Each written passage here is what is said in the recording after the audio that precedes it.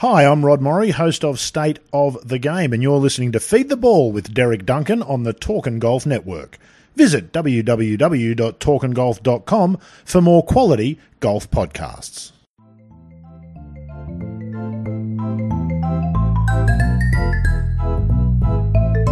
Hello, this is episode 52 of the Feed the Ball podcast.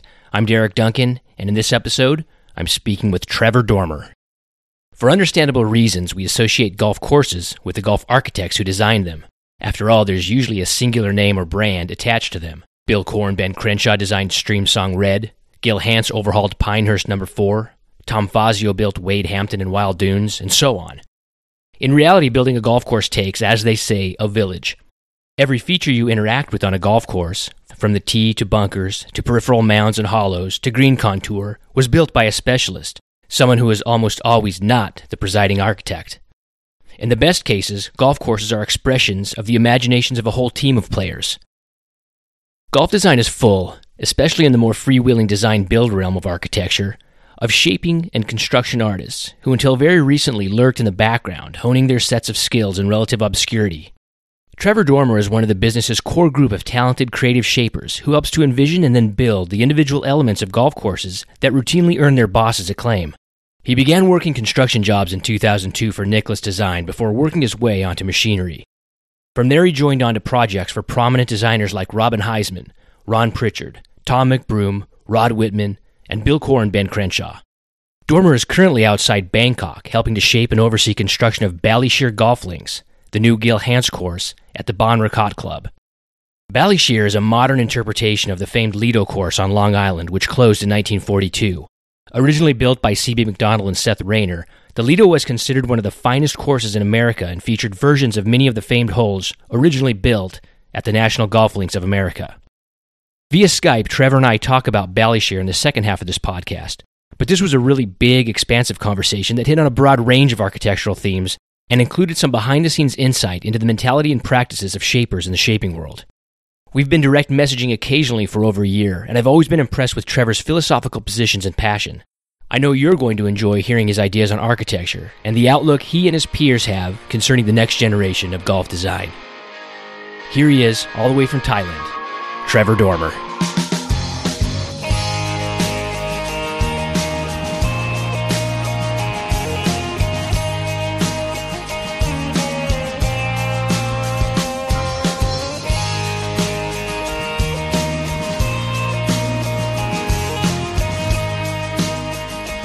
The other feedback I get occasionally is, got from people who work with them, like yourself, is like, they're a lot of these guys have one personality on the job site out of necessity. They're there to do a job and they have a lot of responsibilities and they're in work mode.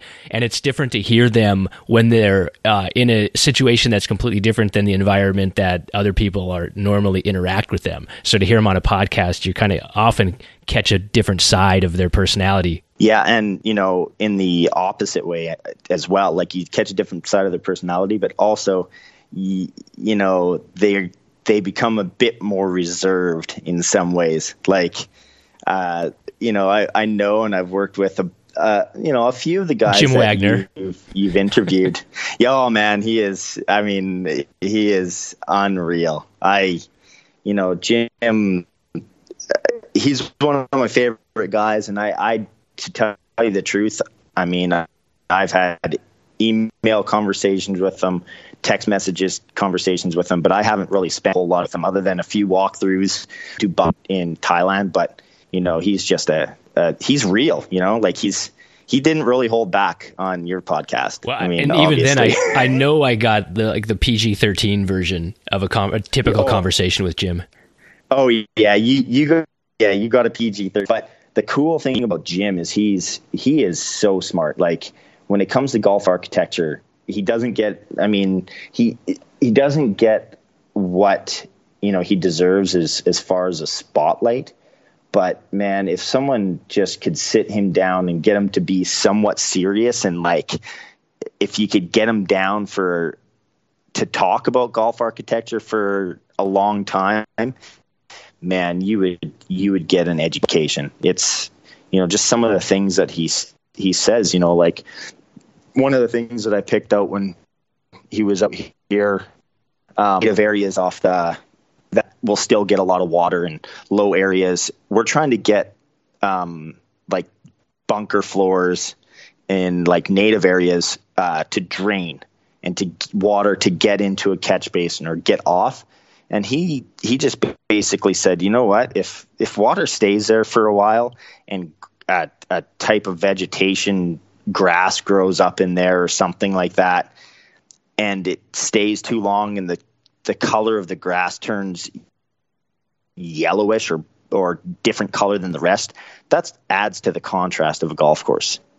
And I was like, you got to be kidding me. We spend so much time trying to get like those bird baths off of the fairways, because it's like a scar in, you know, a shaper or a finisher, because you didn't take that little detail to fill in, you know, a centimeter of sand or dirt.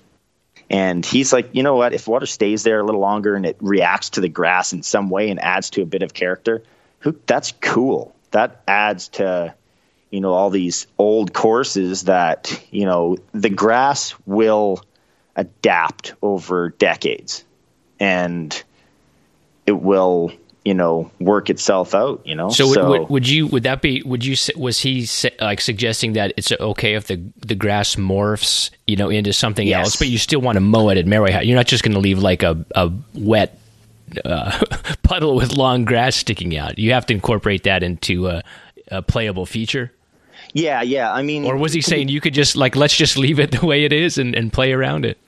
Yeah, like he just wasn't too concerned about it, you know, whereas we're like, you know, and this area was off of the fairway. It was down in like a native area, but it was going to have some native planting or something like that.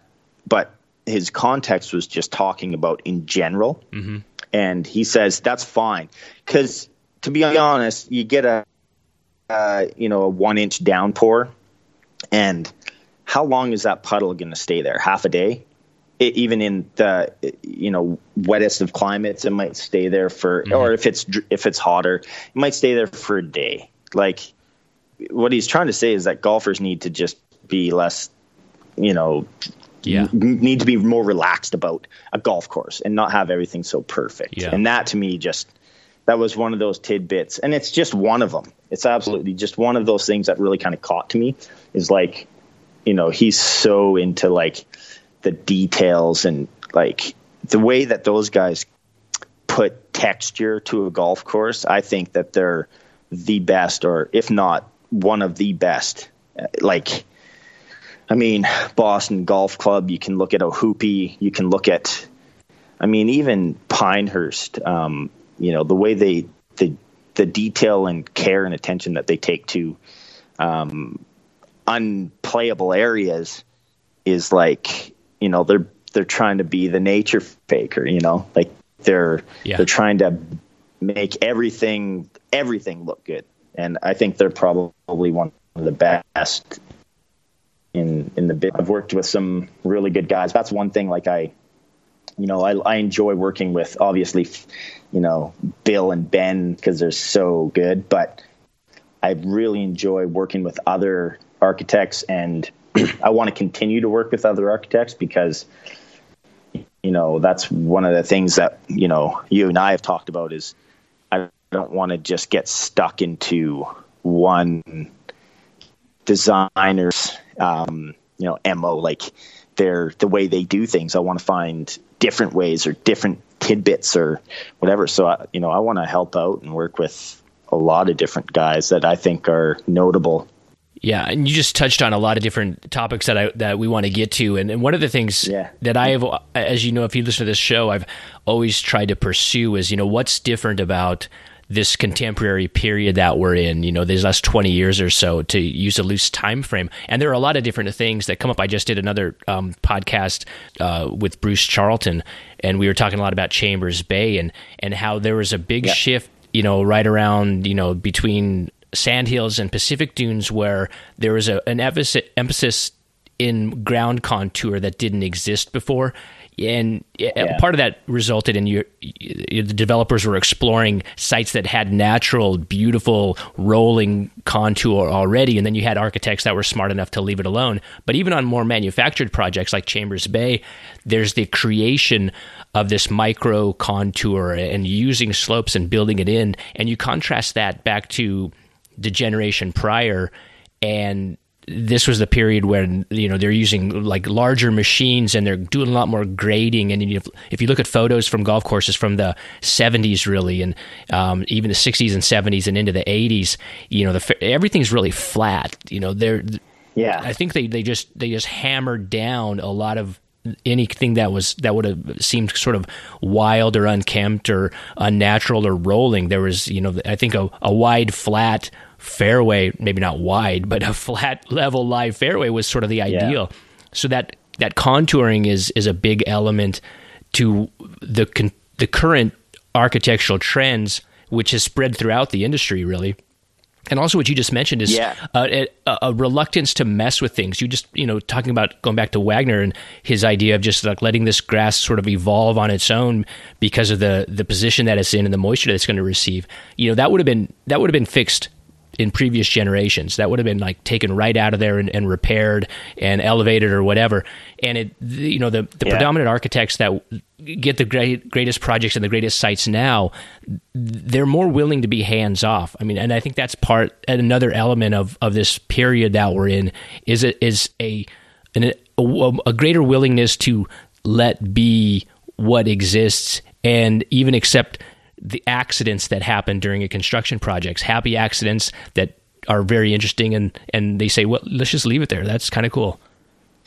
Yeah, no. And you're right. Like, the thing that comes to my mind is like the router, the expert router and how he can put golf holes into place where you don't have to push up a green site or you don't have to, build a scooped out pit. Like, Donald Ross, I mean, his courses look somewhat natural, but, there's a lot of, courses that he's built to where they're not. Like the ground is flattish and kind of rolling, but he's come along and he's scooped out a pit and bladed on the back. So these backs of these bunkers just are propped up out of the ground unnaturally. And then he came in and, built fill pads. He scooped dirt out and built these greens that are kind of propped up out of the ground. And if you're really to think about it, it's not a natural setting for that contour, Yeah. And if you go around his, and I can't name which site or whatever, but then I'm thinking about, Alex Russell and the course he did in New Zealand, Paraparaumu Beach.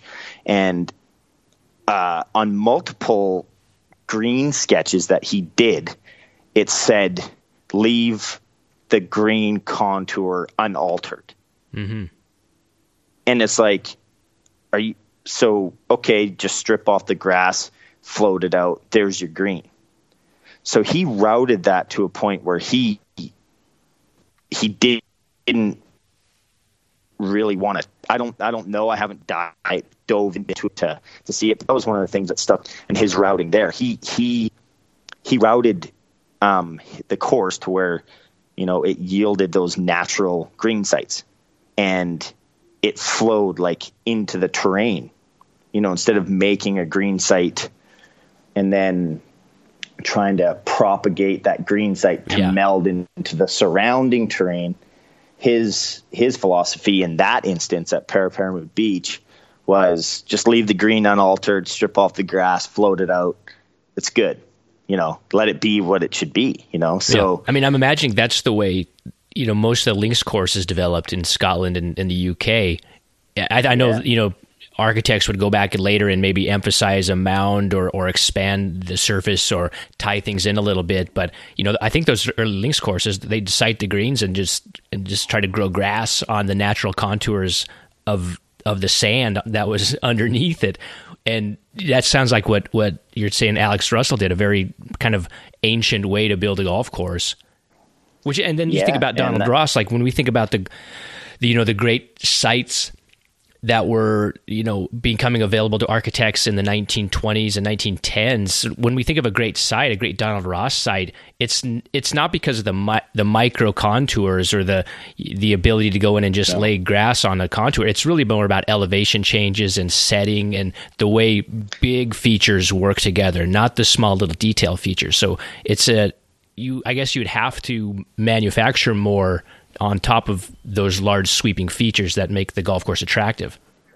Yeah, no, that's right. And then, in some ways, I guess it's just because I'm in the industry and I do the shaping on courses. But like if you look at courses like Bandon and I even noticed it at Barnbougle, I can tell where those guys dug in their dozer blade to make those micro contours a little bit more enhanced. I mean, it's somewhat random, but when you see an aerial photo, it's probably random more so from the ground, because that's the way that we look at things, is mainly from the ground and from the golfer's perspective. And from the ground, it looks, I mean, it's amazing. It's, you got the, epitome of, variety in a sense. It's lots of uneven lies, and you're never going to have the same spot of the fairway, same lie. But, for me, I can tell in a sense, oh man,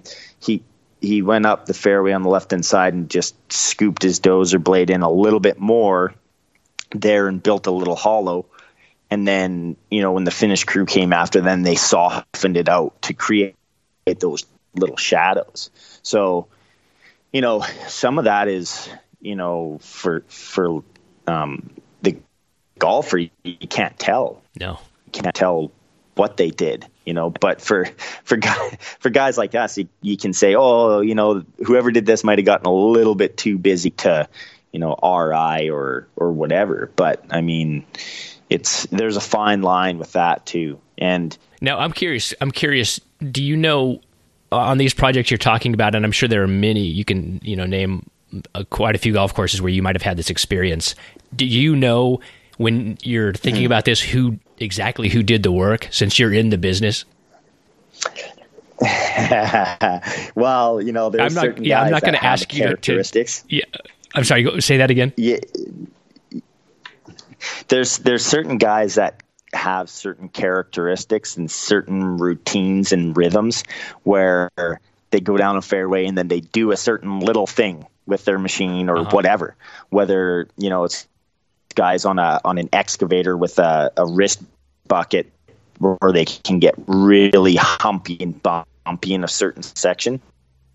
They tend to go to, and so you can't like you as a golfer or you as another person in the industry might not be able to tell, but if you've worked with a certain guy for an amount of time, you notice these little things that you can tell, Keith did that little thing, or, just certain things like that, where they built a contour or a bunker. I mean, bunkers are the worst. I mean, and this is the thing that I'm talking about, that I spend so much time on, is thinking about how to stay fresh and how to not build the same thing twice.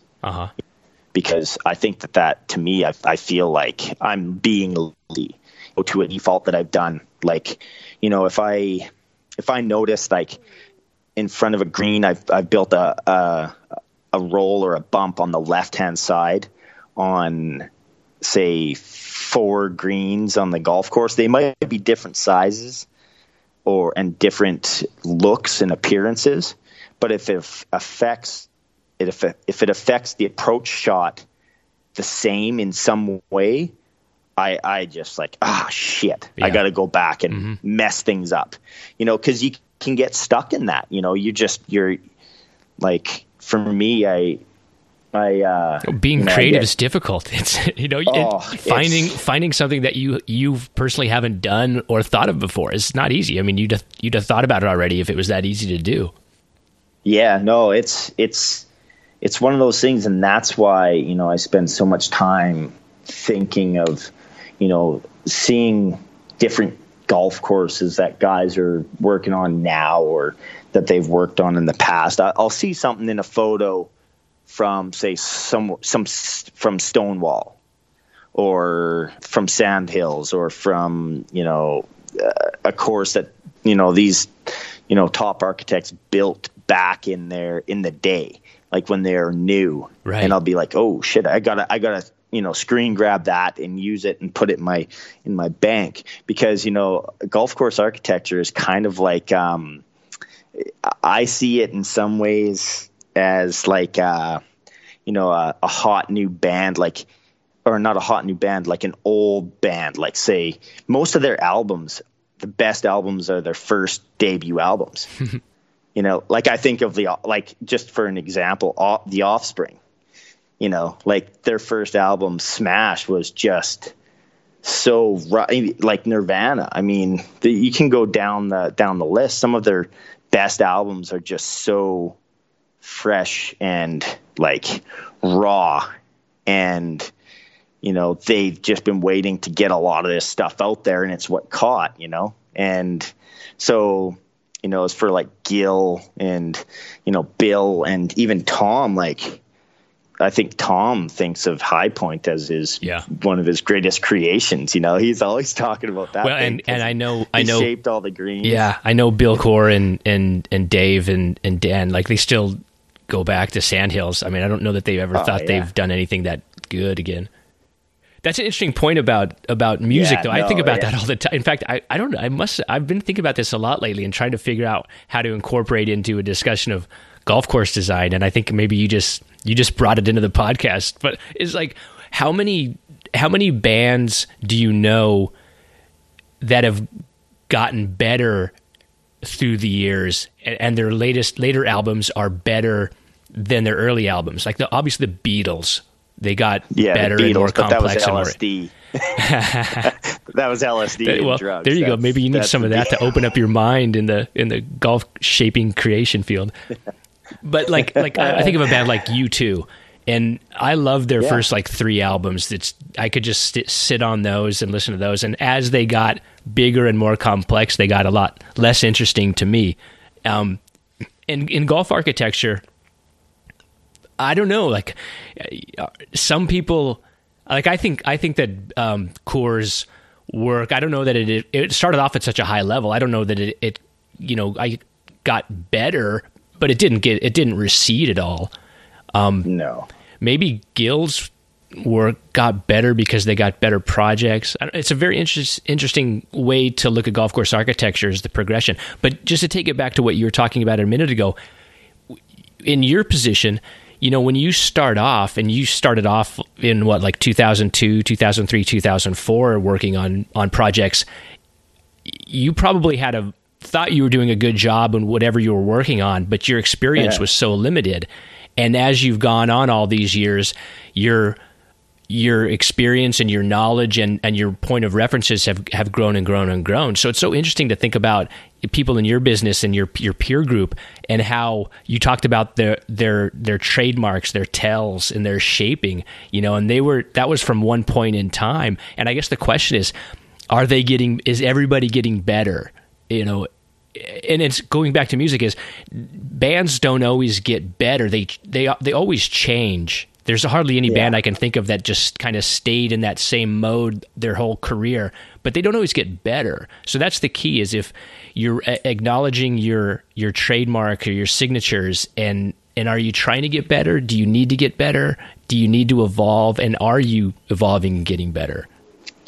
Yeah, I mean, you have to always try to get better, because there's so many good guys. I mean, like, with this age of like shaper architects that are wanting to try to come up, because really that's what I think is the new kind of wave, is when you're if you're an architect and you can't run the machine, you have to be a very good listener and speaker to try and tell that shaper exactly what you want, or you have to be good enough to employ a shaper that is really creative, that you can work off of his creativity and use something that he's brought to the table and incorporate that into your design. But as far as like myself, I love shaping, and I love being able to shape my own design and my own creative freedom. And that's the most efficient way to build a golf course, because you're not, making edits. You're doing it as you go. You might come back and be like, yeah, that didn't work, but now I need to cut that down, cut that bump in the back of the green down 1.5 feet. So get rid of it. And then you do it and it's done. But these guys that are coming up that are, on the machines and know golf course architecture, they're not stopping. They're not getting stagnant. So, although I respect a lot of these guys and I want to collaborate with them in the future, you got to try and stay or keep up to the level that they're putting out, So you got to try and stay creative, stay fresh in that aspect, and keep honing your craft in golf architecture. And then also you got to stay good and get better on the machines and quicker and more efficient. And then you also need to be a good leader and a good, you got to cut out your ego if you have any, and be open to, other people's ideas, even if it's not what you think is right. You got to be open to just trying it sometimes, because a lot of times, guys that don't have the experience will put something out there that's like, wow, that's really cool. And that's kind of what, when I was young, I was building stupid stuff, like I was just trying to go for it. I thought I seen a cool looking thing and I built a bunker or a part of the fairway that was just unmowable. You couldn't even get a mower on this thing. And I thought that you could, I was like, you can mow that, being, early 20s. You can mow that. What are you talking about? But I just didn't have the experience. Give me a fly mower. Yeah. Okay. Yeah, exactly. Just being young and just cocky in a sense. But it takes a good leader and a good person that is working with you or overseeing you to recognize, like, hey, Trev, that's pretty cool, but yeah, it's not mobile. We got to knock it down a bit, maybe pull it to the left a little bit. And I think that's great. So if you don't have a good leader and a guy that's going to make fun of you for doing that, or say, what are you doing? Get out of there. I'll do it.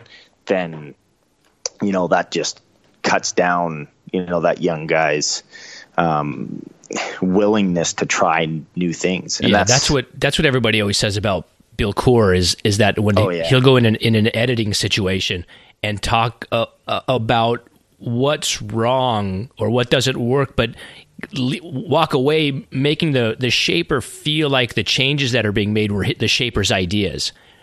And so it's never a dictum. It's always just like a conversation. And then by the end of it, the guy's like, oh, okay, well, what if maybe I'll do this. And then Bill said, well, let's see what that looks like, Going back to like you're talking about being a young and a shaper and having like some fresh, wild ideas. That's what Dave Axton and Rod Whitman were talking about, how it's hard for them because they have so much experience, but they're trying to they try to consciously go back and capture that shaping with abandon, that sort of that youthful exuberance that kind of gets beaten out of you the longer that you're in whatever profession you're in. You don't take chances because you know what works and what doesn't work.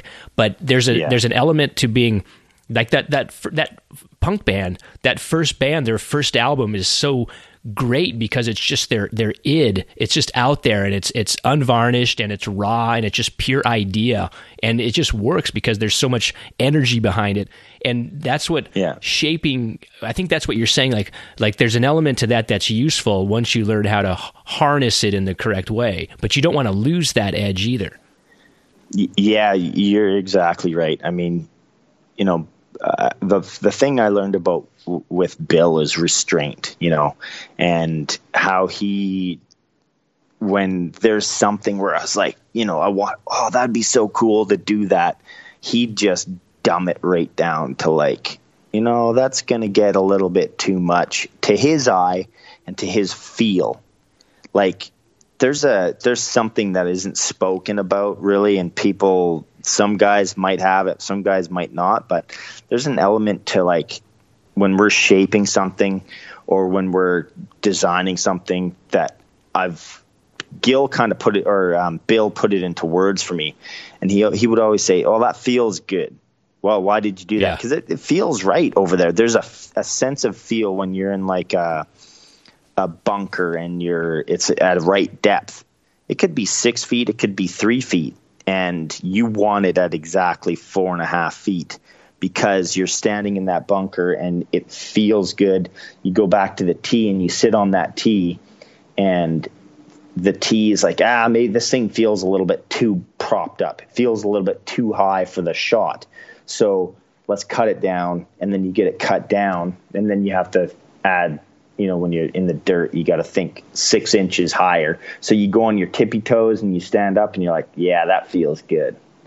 And there's that whole sense about walking on the land and it just feeling right. The golf hole feels right. The walk up to the green feels right. And sometimes you'll just like have this, the approach is too abrupt leading up to the green and it just doesn't feel right. So not many people are going to care or notice about it, but you do. And nobody else might. And some guys might just get it and be like, yeah, this doesn't feel very good. And there's no rhyme or reason. There's no book on it. There's no nothing. It's just a thing of like walking the land and knowing golf and building golf and just being immersed in that culture. And if there's one thing that describes Coore Crenshaw courses, it's restraint, and it's the ability to, or it's not the ability, it's the mandate that they have to not do anything that's going to overpower the site or to feel like it doesn't fit or it's awkward. And obviously they're the best at that. I think they're the best at that. The criticism would be that you get a lot of their au revoir that feels the same. If there's a criticism about their golf courses, it's that they build the same course over and over again, which is the farthest thing from the truth. It's an asinine thing to honestly try to assert that, but you get the idea behind that. There is a sameness or a consistency to their hands-off approach, I guess, and it works for them, and it's a beautiful thing, and they honor the site, and and their architecture is timeless, and they couldn't do it any other way. But I'm wondering, there's got to be value, right, into kind of doing the opposite of it feels right. What about get in your face or make it feel wrong to make a statement or to disorient the shot or the golfer in some way? When does that become important? Well, that depends on if that's the theme or the desired outcome of the course that you want to instill in the course. So if you're like, oh man, I want to get some,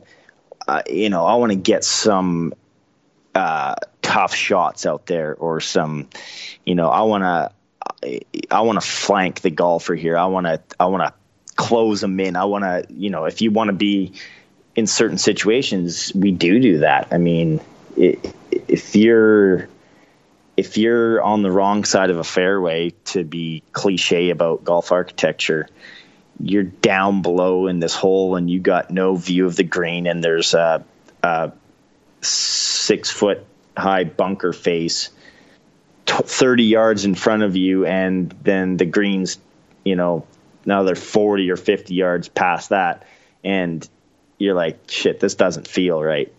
Like there's definitely, if you have a site that you want to get and do something different, I mean, you have to kind of set that back. Or if you want to be sharp in your contouring, like one of the things that I noticed when I did my Long Island trip last year was the Knoll Green at Piping Rock. Off the back of that thing, it is like an extremely forced bunker off the back of that thing, and it's like it doesn't feel right. I would never do something like that. And what is it? See that Describe that. Well, it's a typical the Knoll Green Rainier sort of McDonald sits up. Yeah, so the Knoll, it sits up really really high. It's a shorter par 4, and if you overshoot the green and roll it off the back, the bunker is only probably 2 to 3 yards deep. Mm-hmm. But it's like you've put a step in the back of this green. So it goes down. I don't know how deep or how deep this bunker is, but the face off the back of the green, from what I remember, it's got to be 6 feet or more over my head. And then if you keep walking out of the back of the bunker, it drops another 4 or 5 feet down off of that. So it's like no smooth transition where they tied the green into the background. So a lot of these old guys did that because they didn't have dirt. So they just would prop up features, and then whatever the dirt, wherever the dirt ended, then that's it. Like you have to get, you don't get tie-in dirt to tie into the natural ground. Yeah, that's all we got. We can't, we can't throw another 5 shoes on a horse, Mm-hmm. So they maximize that, and it's and they forced some of these things into place. Like I did some work with Rod Whitman at the Algonquin Club up in New Brunswick at St. Andrews by the Sea. It was an old Donald Ross course that got totally blown up by a hot Canadian architect from the 90s, and not much was left of it. But anyways, while I was out there, Keith Cutton and I went out to see another course in, I think it was St. John, New Brunswick, and it was a Ross course. And Ron Pritchard was actually out there doing the restoration of it. And, Ross forced this hole into a really steep downhill hole. And then the green, he just put a green on this downhill slope. So if you can imagine the ball rolling down the slope, and then all of a sudden the green flattens out. Mm-hmm. And then he was done with the green. And so he just sloped the back of the green off super steep. And it's like, if you're off the back of that green, you got a 15-foot chip back up onto that green. if it stops at the bottom of that, with longer grass or whatever they've mowed it to. But it's like they didn't tie things in or make things, or say, yeah, you know what, maybe we can't put a hole here because it's a downhill slope, and the yardage that we want is, halfway down this hill. So that makes you wonder, and going back to Piping Rock too, it makes you wonder, and you alluded to this, a lot of it's done out of necessity, if they don't have the fill to transition out. But those sometimes aren't those features like some of the most interesting spots on the golf course? It provides the most character. For sure. Yeah. I mean, that's where, Keith and I are like, wow, look at this thing. This is so cool. But yeah, I would never do it because people would look at you, or, your client would be like, that's stupid, Yeah. Or you can't do that because they're only accustomed to modern golf, which is, in the day and age that they've been playing golf, most of the modern golf courses have been bastardized. It's just, a lot of cookie cutter courses out there that are not interesting. Well, so it's also, on you could do that in the front of a green. If you let the golfer see that, you can get away with that still. But there's something about doing things that off the back of the green or things that are out of sight that's taboo that occur all the time in old courses. But it's like if you put it right in front of the modern player, you have a better chance of being able to pull it off aesthetically and strategically. Yeah, no, you're totally right. I mean, on that same course in St. John is when there's an uphill rise towards a green, Ross generally didn't like to take the dirt from a bunker that he dug and haul it away. So if you try and dig a pit into a steeper part of a fairway, you have excess dirt because you can't create a back on it. Yeah, so he would just, and we've seen it on this course where he just piled that dirt or that rock 30 yards forward and back up towards the tee and off to the left-hand side of the fairway in like a 5 foot high burial mound. There wasn't even an attempt to smooth it out and make it a nice looking little roll. It was just a burial mound that looked like a dump truck load. And, it was, I'm assuming, and I would, bet that I'm right, that's what it was with those bunkers into that face. So, I mean, it was all necessity. They didn't have big dozers and they didn't have dump trucks and millions of dollars. They're trying to just, make it all fit into, contained to the hole if they can. They don't want to, like at Banff Springs, like when they took the truckload or the train loads of topsoil from the prairies and dumped them, and then they put it onto, I think it was horses at that time and wagons. They dumped most of the dirt at the start of the course when they came because the guys got paid by the load, so it's heavier in like where you first get onto the course than way at the back end of the course. Right. Because they were just trying to like, oh, I need to go get another load. They didn't want to take it all the way to that. Cross the line and dump it here. Go back for more. Yeah. You guys worry about transporting this around the site. Yeah. And, we still try and do that today. Like, and, in Japan, that's exactly what happened. Like, we had to raise that course up. That was the biggest earth moving project that Corn Crenshaw has ever done. They haven't moved any. I don't know what the numbers are for their next lowest course, but a lot of times, like throughout the course, they put these steel road plates and built roads throughout the golf course.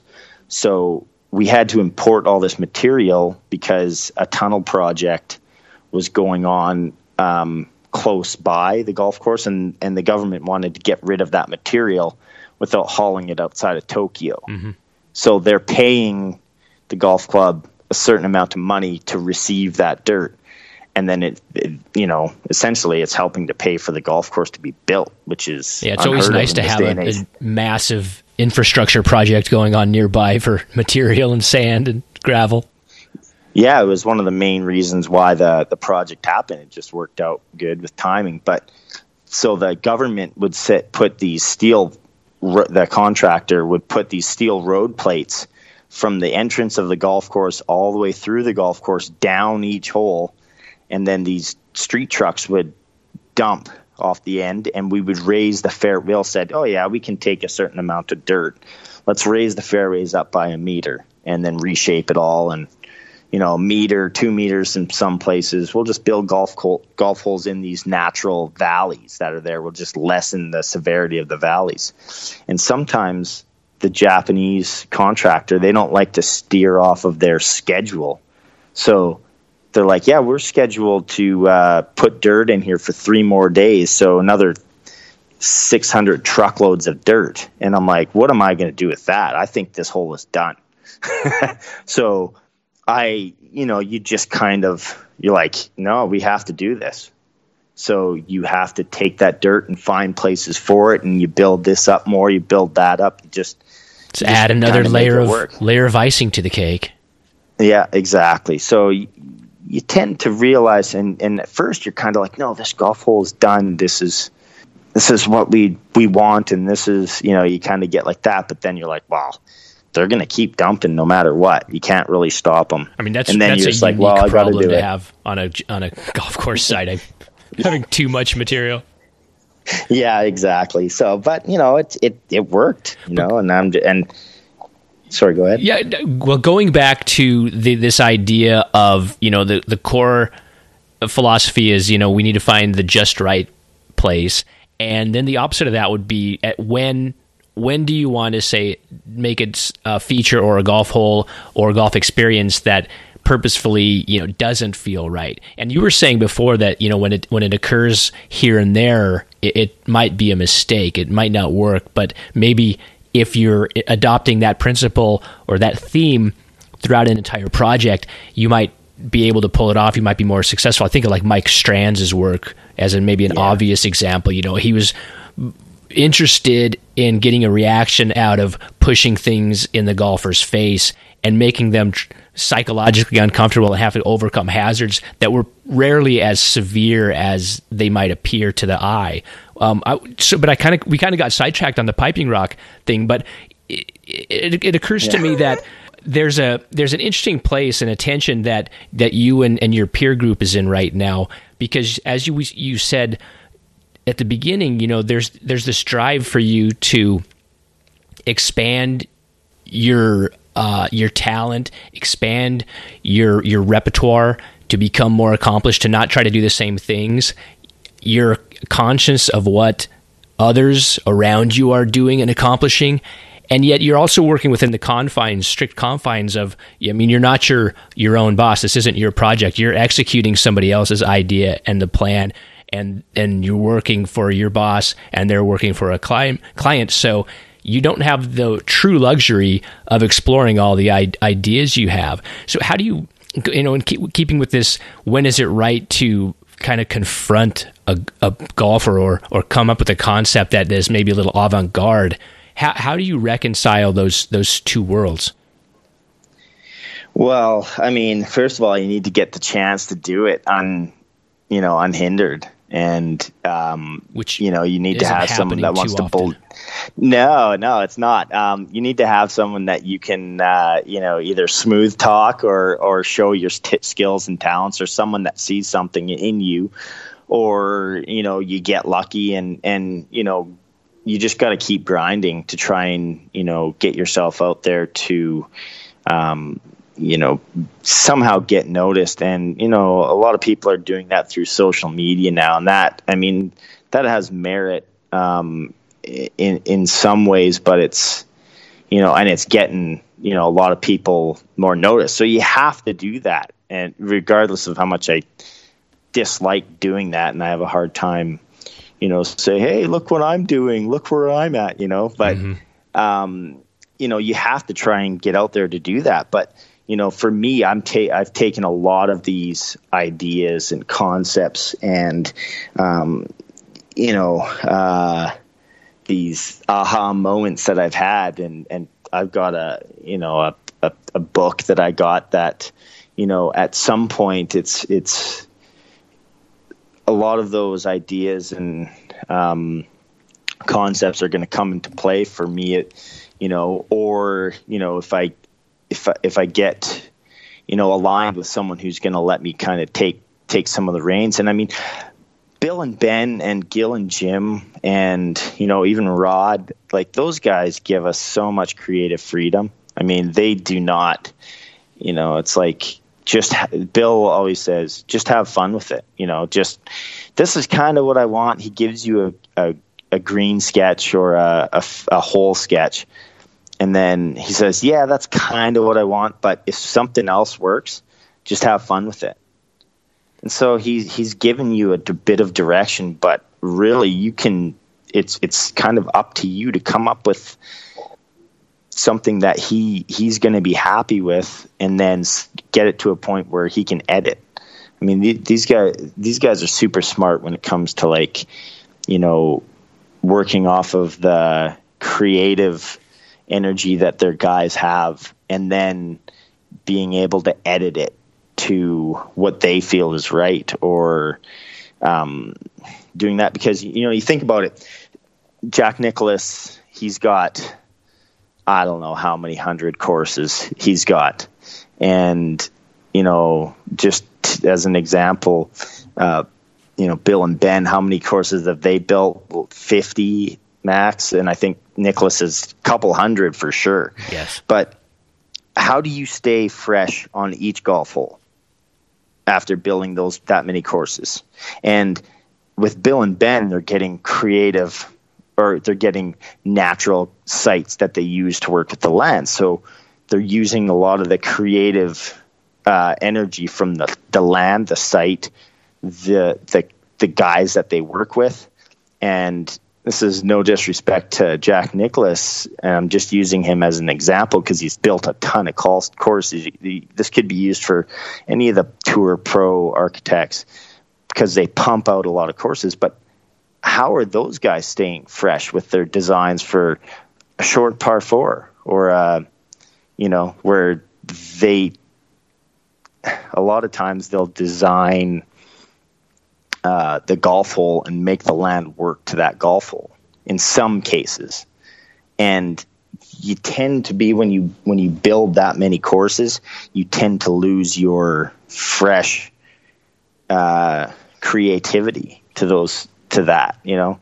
So you tend to... Yeah, I don't think there's a drive for creativity or to come up with new concepts in a large firm, you know, that was existing in the 70s, 80s, and 90s. That I don't think their clients were turning to Nicklaus or Art Hills and saying, you know, we want something like really dynamic and fresh and a new take on architecture and some really interesting shaping. They were enlisting those firms for a completely different set of reasons. So there just wasn't the drive, and they weren't set up to experiment that way either. You know, when you're running a big operation and the man comes by 5 times throughout the course of the project, and you have an associate on site, but they're really kind of turning over the work to a contractor, and you know, that's not an environment for an explosion of fresh ideas. Yeah, and so, you know, just to kind of bring it back to your question relating on, like, for me, how do I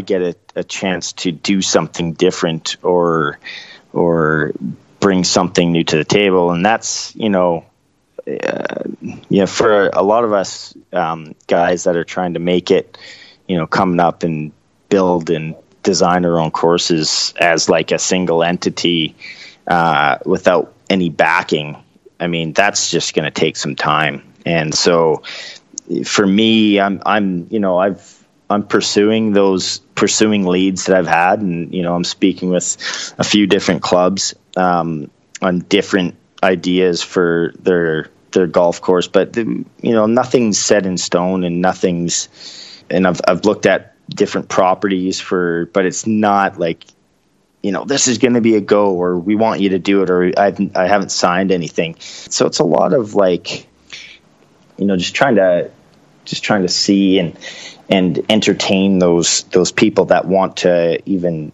have you come look at their land and their property and their golf course. They have to know who you are before you can get a job. So it's like probably going to, you know, being a young actor in Hollywood and just going to casting call after casting call after casting call. You know, eventually you'll get a role. Yeah. Are these projects, may I ask, are they in the States or in Canada? Are they in Southeast Asia? Where do you feel like the opportunities might exist for someone like yourself? Well, you know, for me, you know, there's definitely, you know, I've been speaking to, you know, a few different clubs and kind of close to where I live in, you know, southern BC and southern Alberta. There's been a few opportunities that kind of come up that are international.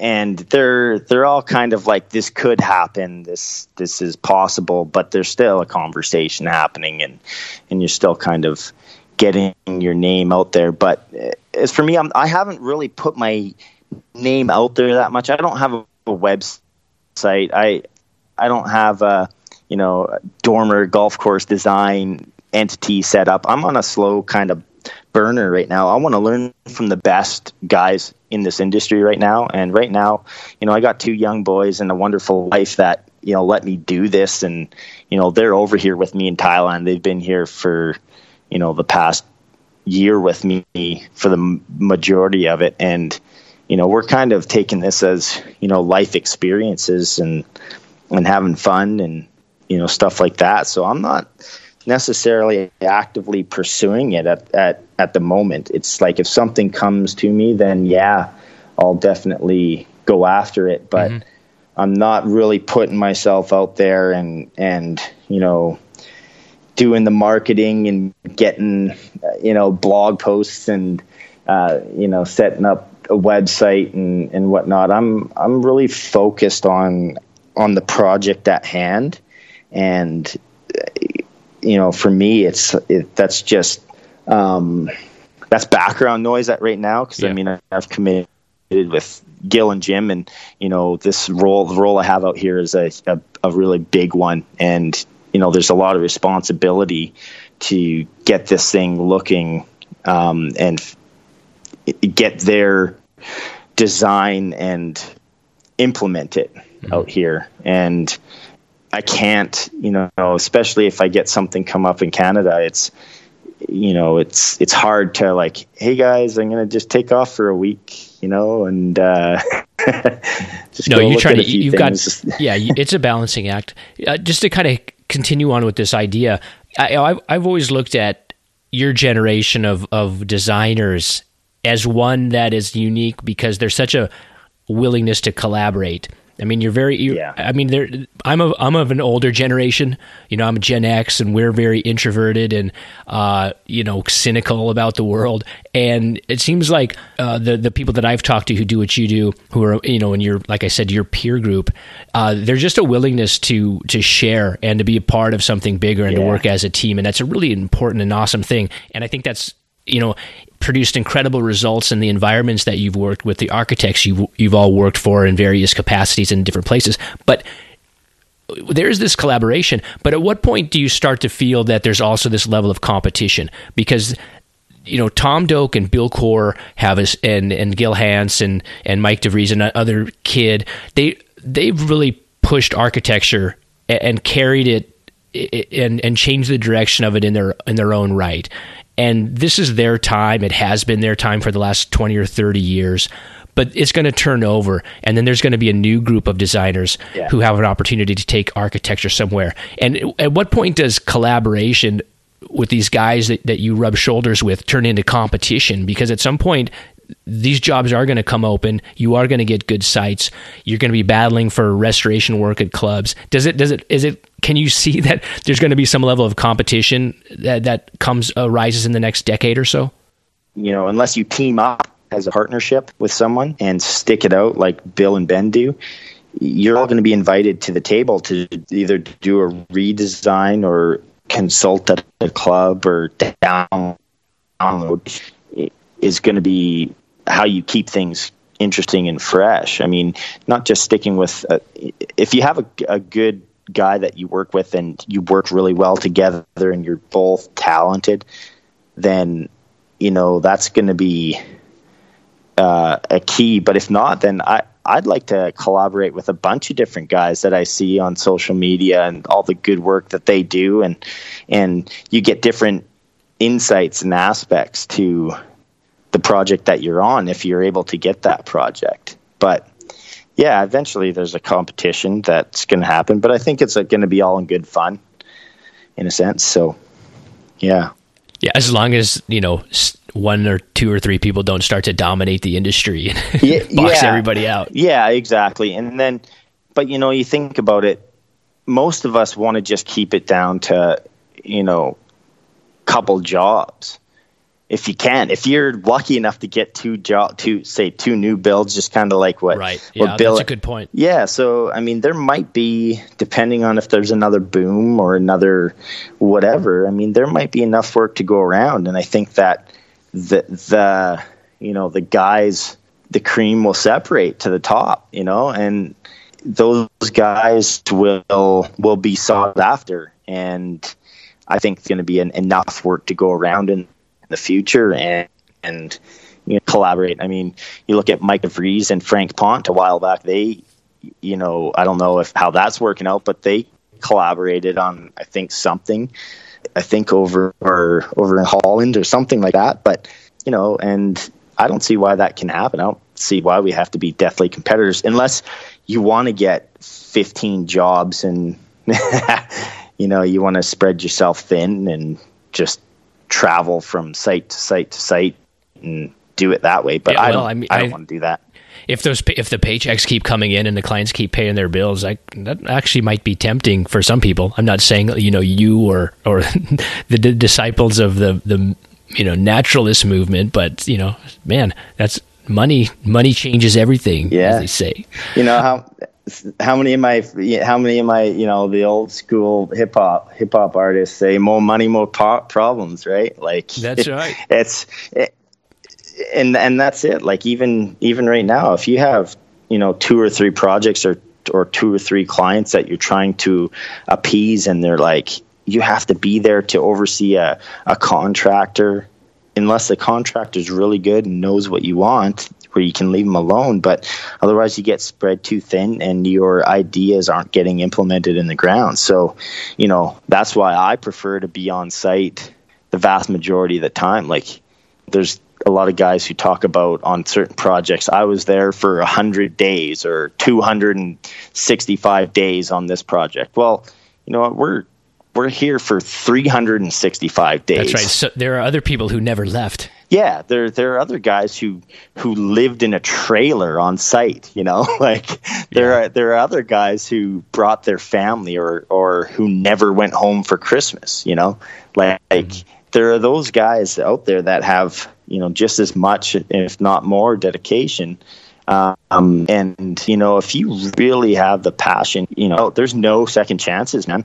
Like, if I get my own project, whether it's small or big or whatever it is, I don't got a second chance after that. That's how nerve-wracking that is, to be able to, think about when you're building something.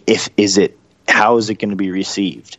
How if you don't have enough pushback from, say, the membership, then you're like, oh man, maybe I did screw up. Because they liked it so much, I probably screwed up. Or if there is, you have to have some little bit, and then some sort of criticism. And then, you always try and get better, but there's no second chances, and you have to do something that gets over that line to get you another job, and then eventually you get some. Yeah, I don't know if that's true. I mean, I know that's the way you would feel when you got, the first big commission that had your name, on the top of the masthead. But, I don't think that's the way life works. I think you do get second chances, but that fear and that anxiety and that drive is definitely there, and it'll help you produce the best possible results, because you don't take anything for granted. No, that's it. You can't take any of it for granted, and you got to give it your all, especially on one of your first gigs. And, that's what a lot of us do out here. I mean, at Cabot, I seen my wife for 20 days in 6 months.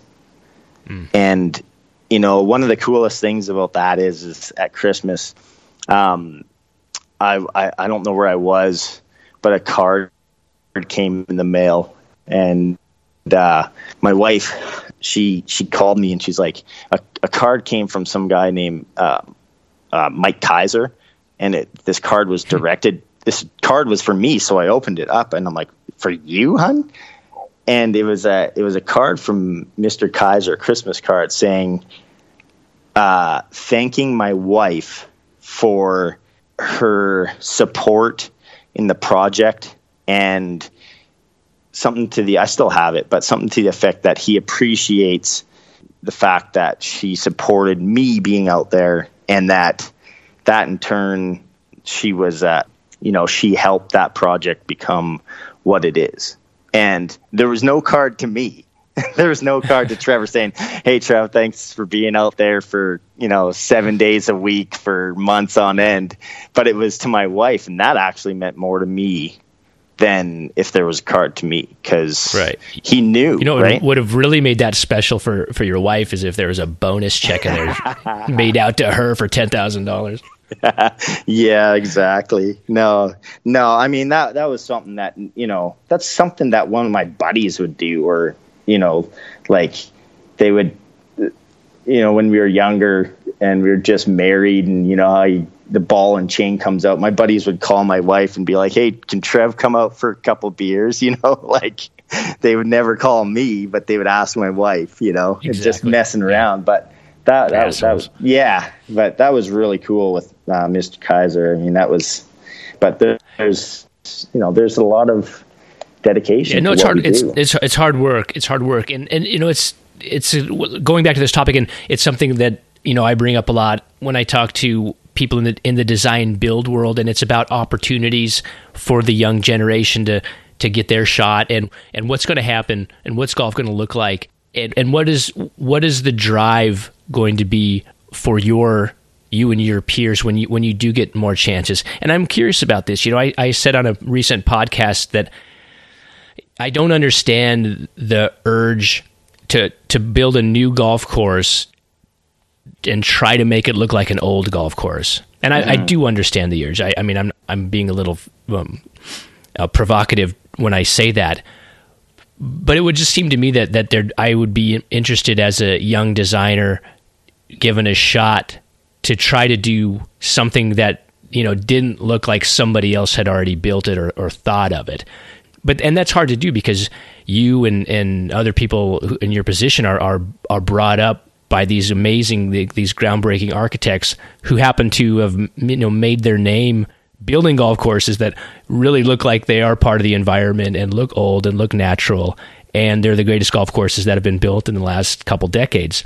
So it's in your DNA to do that, and the work that you do on these golf courses, and I'm using you in the royal sense, is your work on the bunkers is to try to blend these bunkers into the environment to make them look not manufactured in many cases. So how do you reconcile that? Am I wrong in thinking that we need to, architecture as an art form going into the future needs to not try to be something that it's always been, to try to look like golf courses that have been built in the past? Well, no, I think that's a cool concept, and I'd like to try and do something off the wall, and I don't know what that is yet, but I think that when you have a piece of land, to me, it's more about. I'm sorry to interrupt, but just real quick, to me, it's more about the impulse. It's almost not about the result, the product, because maybe there are a lot of different things that will influence how a golf course turns out. Obviously the site, the budget, the location, but there's an impulse, and I read it all the time. In fact, you're working on a golf course right now in Bangkok that is trying to, that is emulating a golf course that used to exist. It's like a version of a literal take on something that is historic. And I'm sure it's going to turn out great and people are going to want to play it. But I'm talking more about like that impulse, that mindset to try to make golf look old. Yeah, I think that there can be... I wouldn't really say necessarily look old. I think it's kind of looking... there's a few... aged. Aged looking golf courses that, you try and make it look like it was built with a horse and a Fresno scraper, and a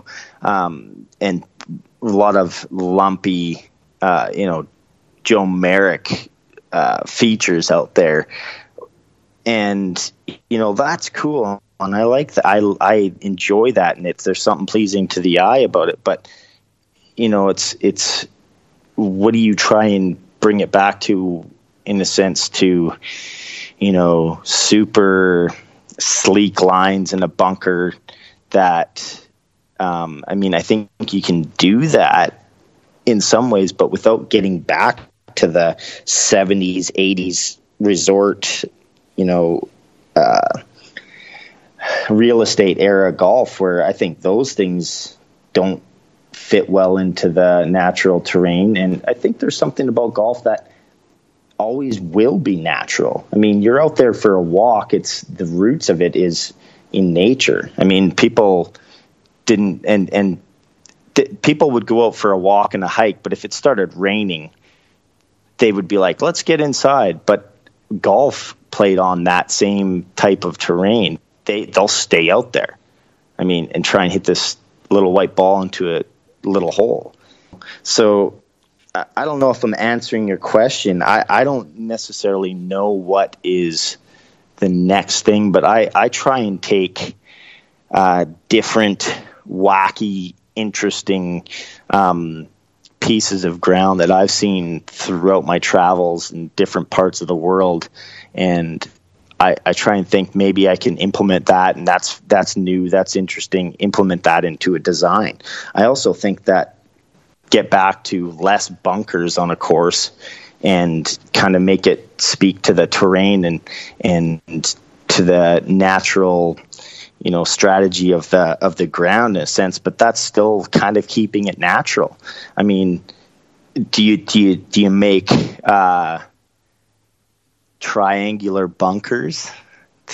Do you make straight lines and geometric flat shapes? Almost an enhanced AutoCAD version of Rainer.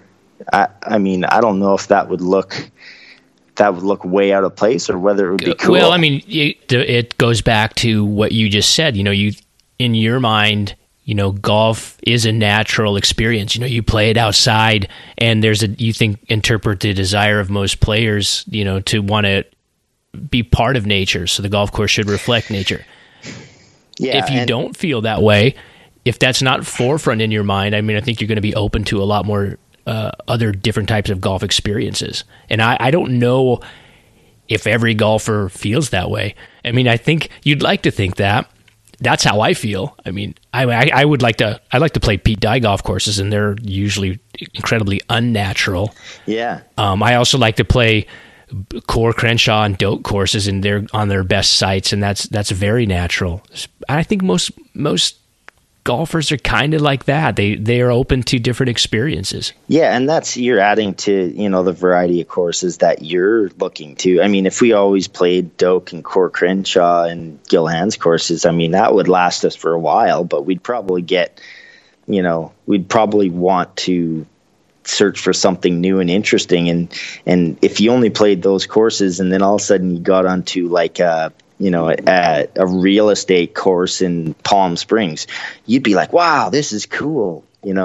Like this is interesting because it's new to you. It'd be interesting to take like that real estate golf course or that 1985 era Nicklaus course.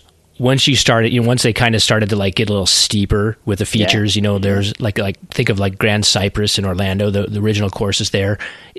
Take that and remove it from the real estate context. Yeah. That ruins it for most people. Maybe not. Those courses get a lot of play, but if you remove it from the residential real estate resort component where you're on a cart and you're on a path and everything's orchestrated and all your comfort stations, but you take that style of sort of modern or postmodern design that's not natural and you put it in a isolated environment. I mean, I think there's a lot of appeal to that. I'd be curious to see where that goes.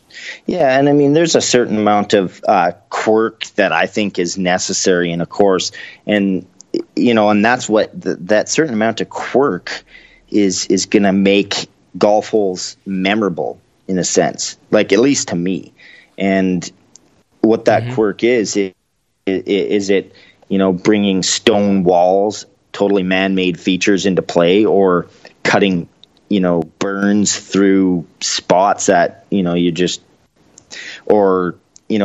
an outbuilding from a farm and putting it on the right side of the fairway and you have to hit over it, like putting these weird unnatural things and situations into the line of play. And but then, you know, some people might think that you're going overboard on that and you've jumped the shark, you know?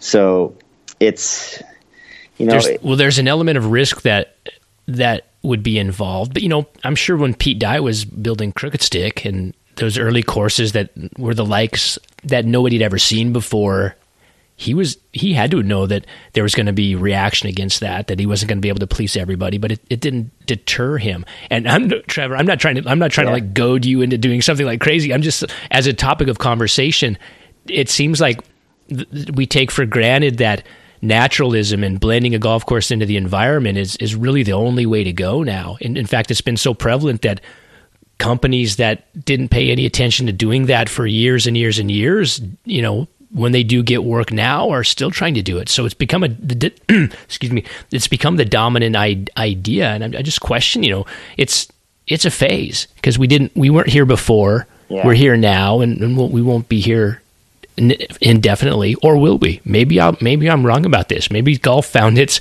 perpetual place. Well, you know, I would argue that it was kind of there before, you know, in the early 1900s, where they didn't have, you know, they couldn't go all, you know, over the line in a sense, and all of those courses look really natural, where you just basically started trying to mow fairways or get the sheep and the cows out there to mow it down in a sense. But as far as, but isn't it interesting though, then once you get into, yeah, I'm sorry I know I'm interrupting you, I'm being a terrible host. But going back to what you were saying about Donald Ross, you know, I'm imagining at that time, even though you had you had Colton McKenzie and advocating for and introducing like a natural style of bunkering and talking about working with the landscape, these were manufactured courses in many ways. You brought up Donald Ross, the idea of digging bunkers out and using the fill at the back of the bunker and creating a fill pad for a green. That was probably high tech at that time, and sort of modernistic for that era to do that. And we think of that style as naturalistic now because the construction methods were crude. Yeah. But those were built, not all, of course, but many of the golf courses from that era were cutting edge, using the latest technology and being manufactured in a sense. Yeah. No, and you know, I think that there's a percentage of people and golfers out there that might like something that is unnatural and unrealistic. But you know, I said to you before, I think there's naturalism and natural landscapes is kind of deeply seated in our DNA as humans. I mean, we were walking the land up until, you know, the car came along, or trains and stuff like that. You know, a lot of this stuff is in our DNA, and we don't notice it. I think that because I've spent time on courses and natural, and you know what, before I got into golf, I was more in nature and out in the mountains, on the prairies, in the river valleys, fly fishing. And there's a sense of calm and stressless,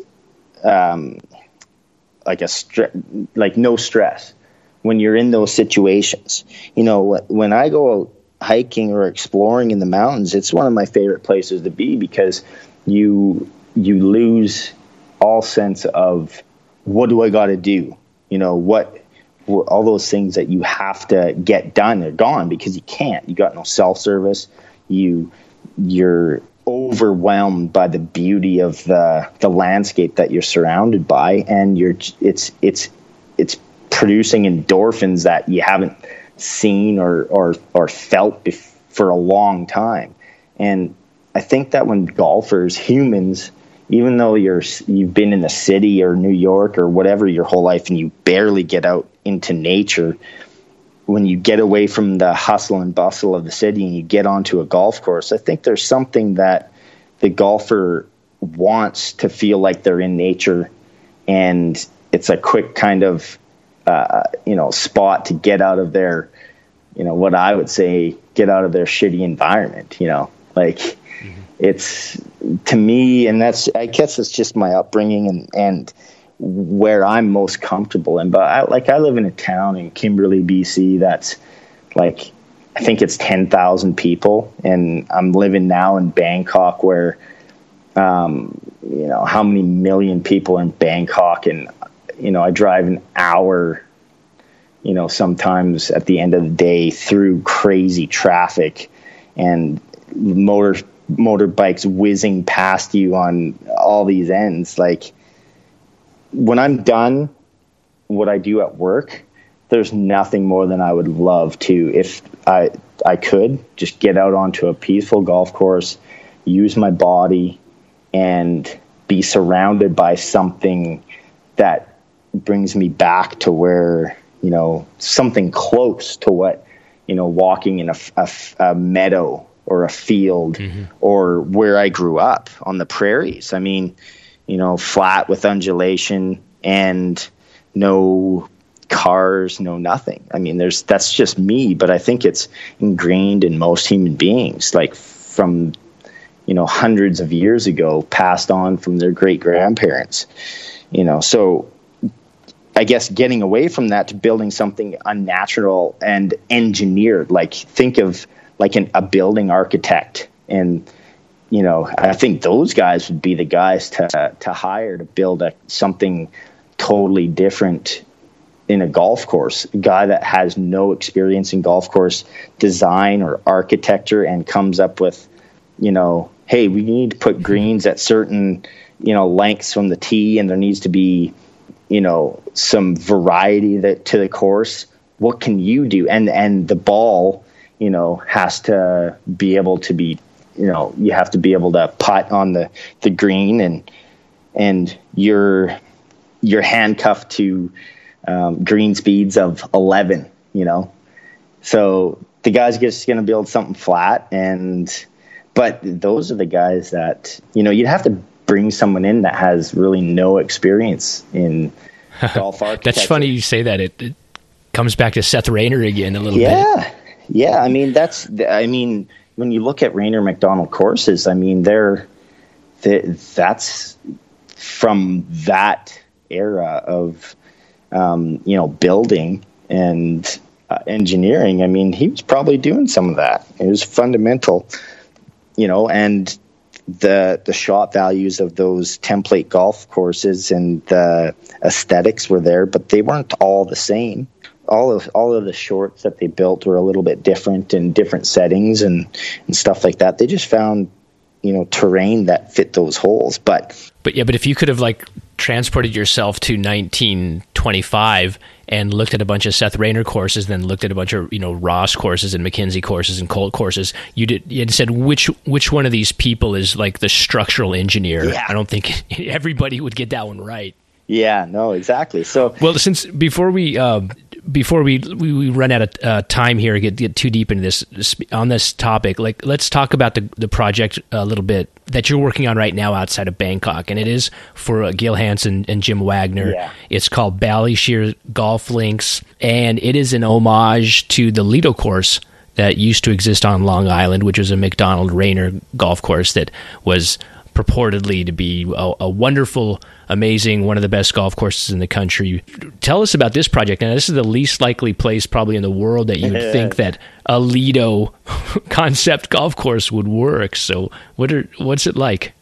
Yeah, I mean, I can't tell you how grateful I am to be a part of this, and that Gil and Jim have, had me on with the team, because, I mean, they could have easily staffed it with one of their longer term guys. I mean, I've only done a trial period with them in Dubai in the past, and the owner out here is actually the same owner that of the Yokohama Country Club in Japan, the same owner that I worked with in Japan with Corin Crenshaw as well. So there's kind of a little bit of a tie there, but. It's really cool. The site is,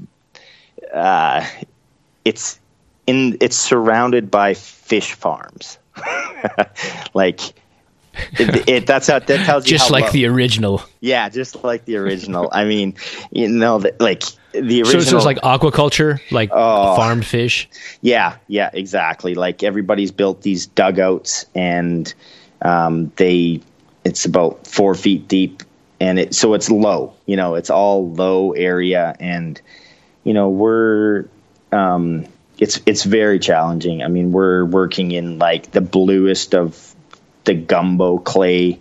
We're getting machinery stuck all the time, and we're trying to find out new ways to condition the dirt so it's hard enough to where we can get on top of it and shape it. And I mean, we've learned, we've definitely made some mistakes, but we've definitely learned from them, and we're on a good track now. It's rainy season, so you try and hammer out shaping in the dry days and get things moving forward and pick your spots where you can go and work and stuff like that. But I mean, it's really cool. We started on the back nine, which is, we started with Mackenzie's prize winning hole, and then 17 is long, 16 is the Redan, 15 is the strategy hole, and 14 is the short.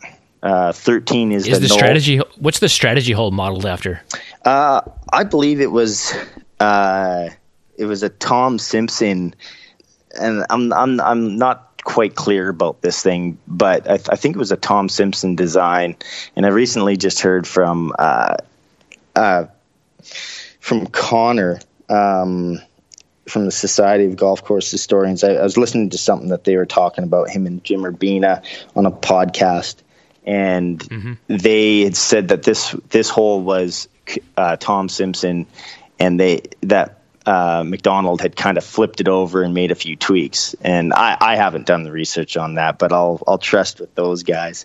But it's kind of interesting. It's a bunker scheme where there's 3 bunkers in the very front of the fairway, and then like 150 yards further up the fairway, and then there's 3 bunkers on the right hand side of the fairway, and then the green's kind of set in a valley, and it's a very interesting hole. It's pretty cool. Another guy that works out here and works for Hands Golf Design, his name's Brett Brennan. He's done a wonderful job kind of putting that hole into place, kind of setting things up and whatnot. So, but it was kind of, I don't think it was, a typical template hole that they used. So, but yeah, and then 14, which is the short, we got a horseshoe in it, which is really cool. And it's surrounded by, native planting and stuff like that. So, and then 12 is a punch bowl green, it's really cool. It's one of the coolest punch bowl greens I've ever seen. And and then 11 is kind of a lagoon hole, which is I think it's just kind of an original from what I understand. And then 10 is the Alps, and that thing's looking really cool. And then so yeah, that's all ready to go. It has irrigation. We're working on grassing the back nine right now, and then we're still kind of plugging away at the front nine. And so so we got. Is this entire site sand capped, or what's the material you're working with, or how are you going to make the turf and because these concepts, you want the ball to be rolling and to run out, and how do you do that on these murky soils that you have? Well, a lot of it we've conditioned the soil, so this mud, like potter's clay is what I call it, like something that you think a potter would use. That's what the clay that we're working with. And if it dries out enough, and then we bring in some imported soil to mix with it and condition it, and then we shape that into place with bulldozers and excavators, and then we add a sand cap to it. So, we got a layer of sand cap going down there. And then Neil Cleverly, our superintendent, is basically working his magic. He was out at the Olympic course with Gil and Jim, but Neil Cleverly is the superintendent, growing superintendent out here. And so he's got a couple interesting varieties of zoysia that he thinks is really good. So but yeah, that's it.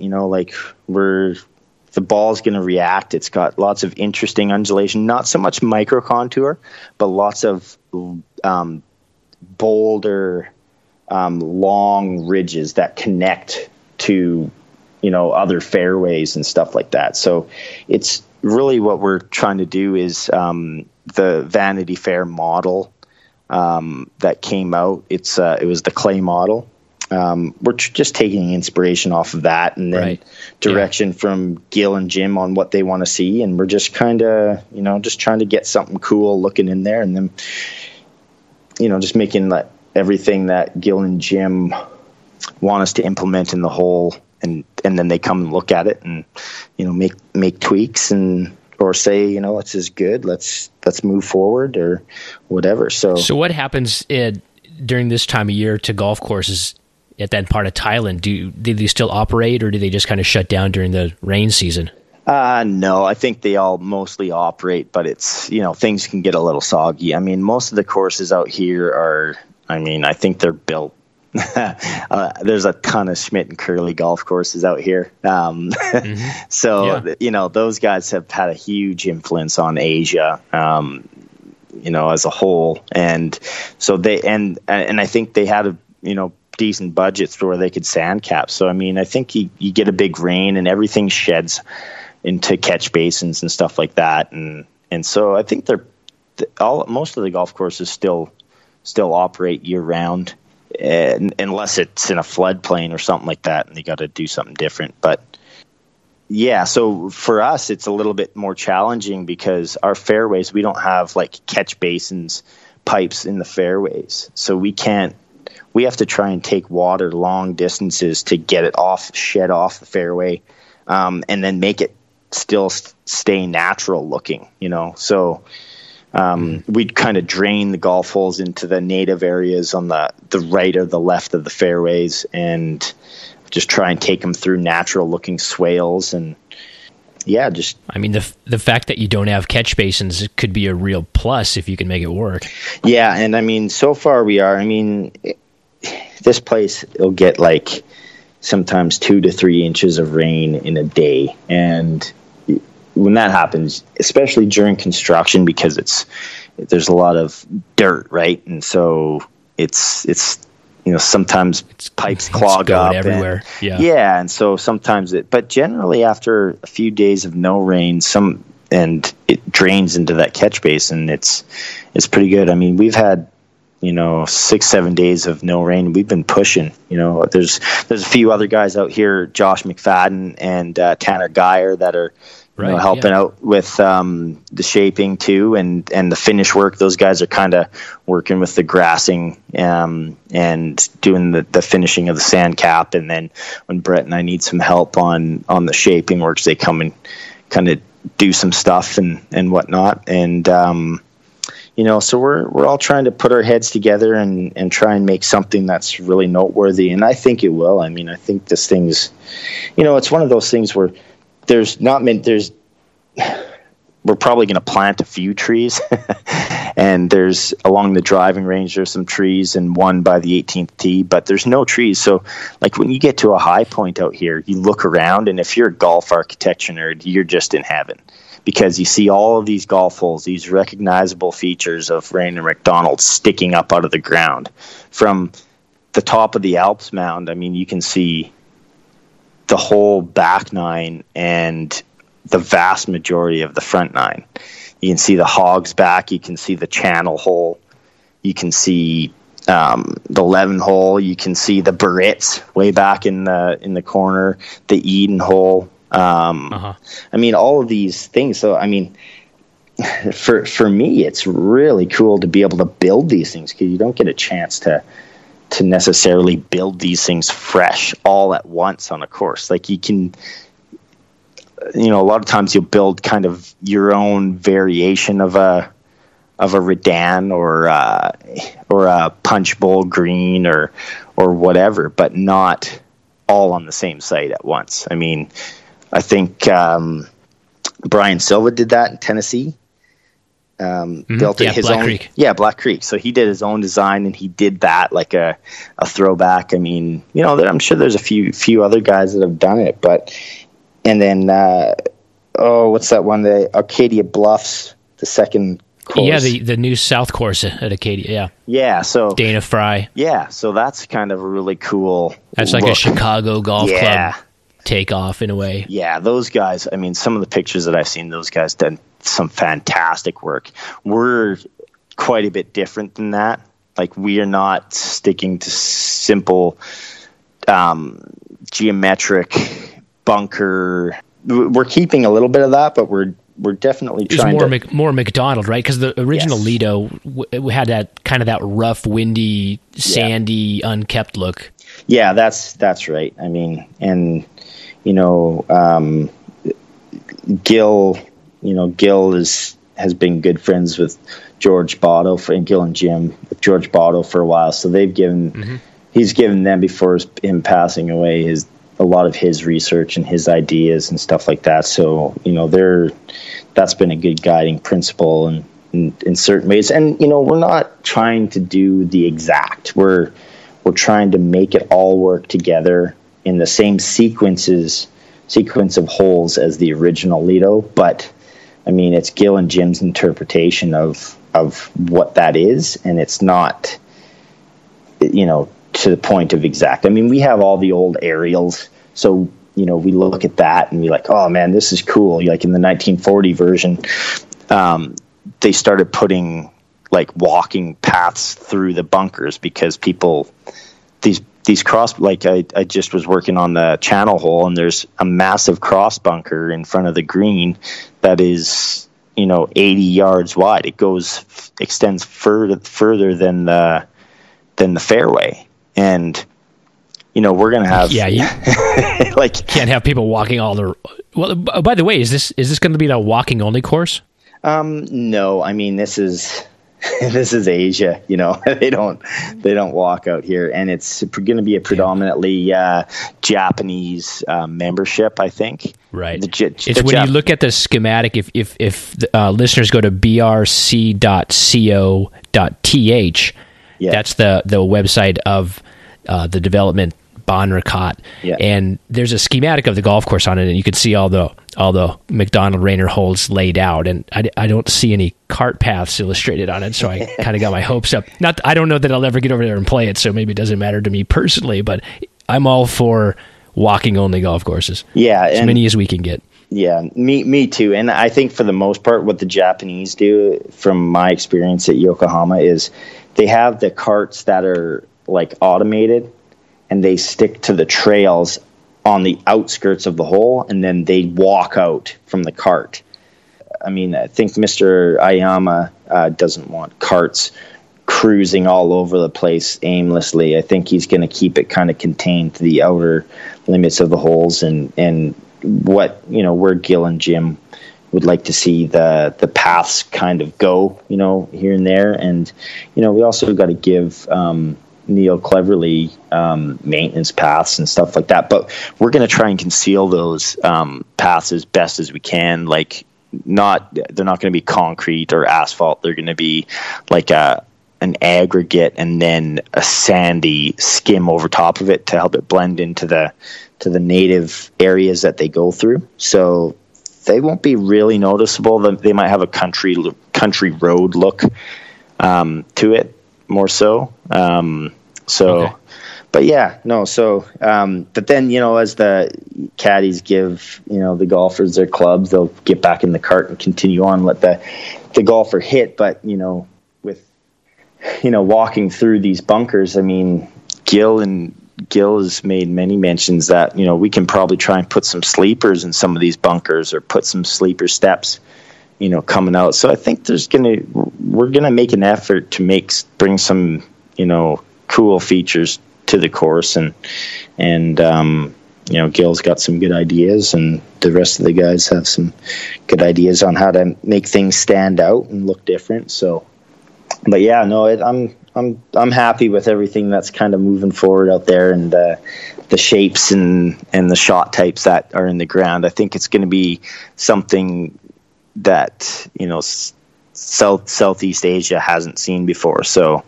Well, I'm anxious to see some pictures when the holes begin to be grassed and growing in. I think that'll hopefully, I think it'll capture the kind of the attention of the international architectural audience. Yeah, I mean, it doesn't photograph right now. I have not.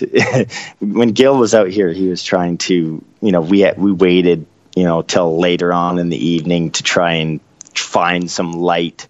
And, he spent days trying to find a good picture of the course. It just doesn't photograph well right now with the contrast with the dirt, some courses do, some courses don't. But as soon as, we've got the 18th hole grassing, we got a few of the greens, so 18 and 17 grassed, the greens, and everything's sand on those holes, sand capped, and then the Redan hole is sand capped now too. So when that happens, you definitely start to see it, but it still gets washed out, and the light, the sunsets are just not as good out here. So we will not prejudge. Yeah. I'll speak for everyone. We'll wait until the product is grassed in before we start to ooh and ah or pass judgment.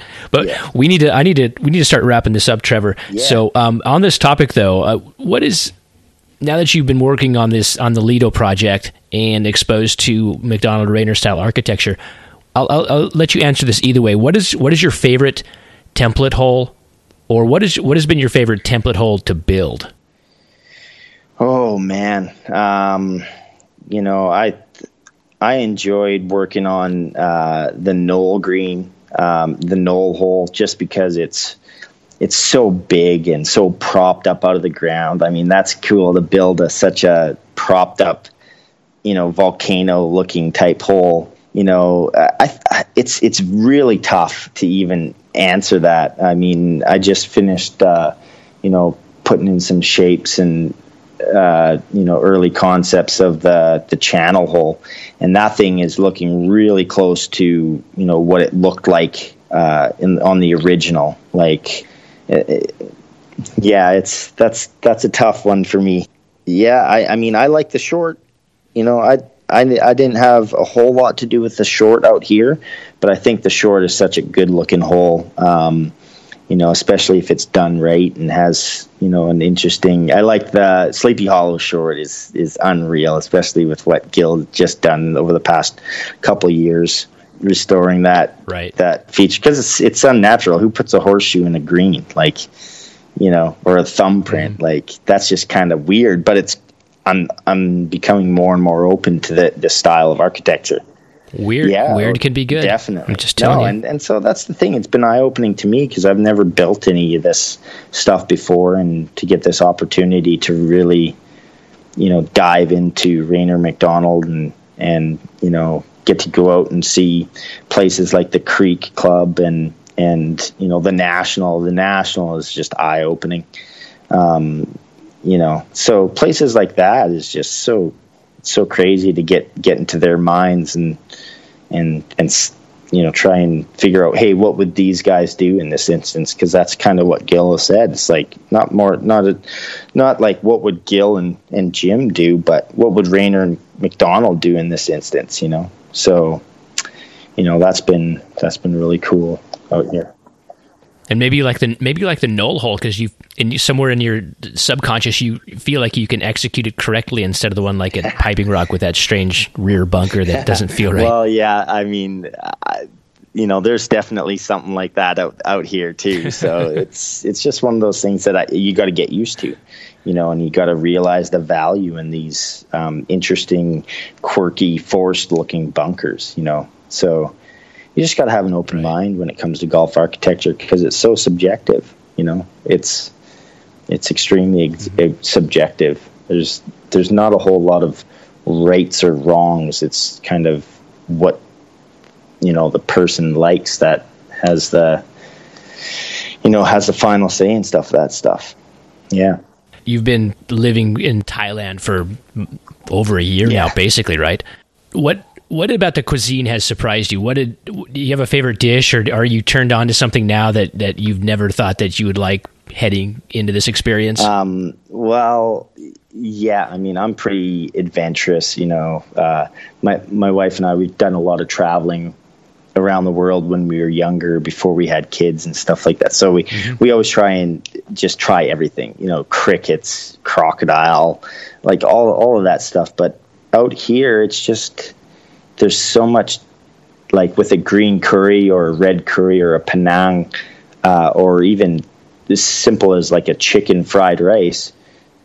Each cook has their own kind of version of it, and different spices that they put into it, or different love that they would put into it, So I'm a big fan of a green curry. And then there's a local restaurant that we go to at lunch most of the time, and it's basically a garlic fried stir fry with pork and rice, and it's a good staple, and the soups as well. But there's some weird stuff out here, like you'll go to a market and you'll see a bunch of maggots,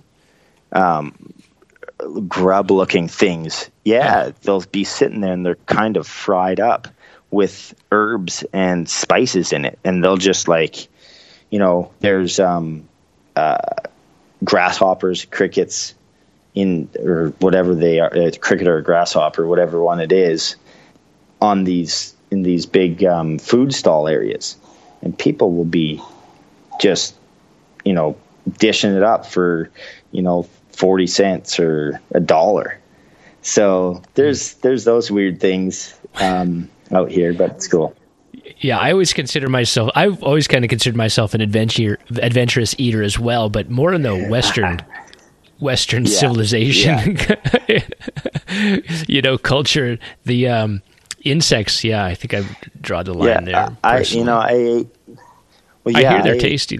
Crickets, when my wife and I were in Africa doing development work, and if it gets fried in oil and then spiced up with like a seasoning salt or a salt, they're not bad.